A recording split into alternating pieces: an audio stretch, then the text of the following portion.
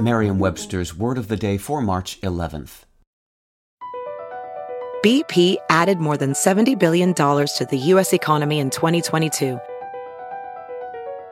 Investments like acquiring America's largest biogas producer, Archaea Energy, and starting up new infrastructure in the Gulf of Mexico. It's and, not or. See what doing both means for energy nationwide at bp.com/investing in America. Today's word is scrupulous, spelled S-C-R-U-P-U-L-O-U-S. Scrupulous is an adjective. It means very careful about doing something correctly. It can also mean careful about doing what is honest and morally right. Here's the word used in a sentence from CNBC by Kate Dorr. In the Oscar-nominated film Everything Everywhere All at Once, a Chinese-American couple, played by Michelle Yeoh and Ke Huy Quan, with a failing laundromat, face a tax audit, meeting a scrupulous agent, played by Jamie Lee Curtis, at an IRS office to review stacks of business receipts.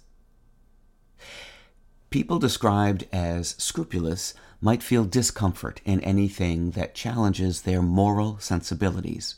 Such challenges might present a nagging feeling, much as a sharp pebble in a shoe might nag a walker intent on getting somewhere.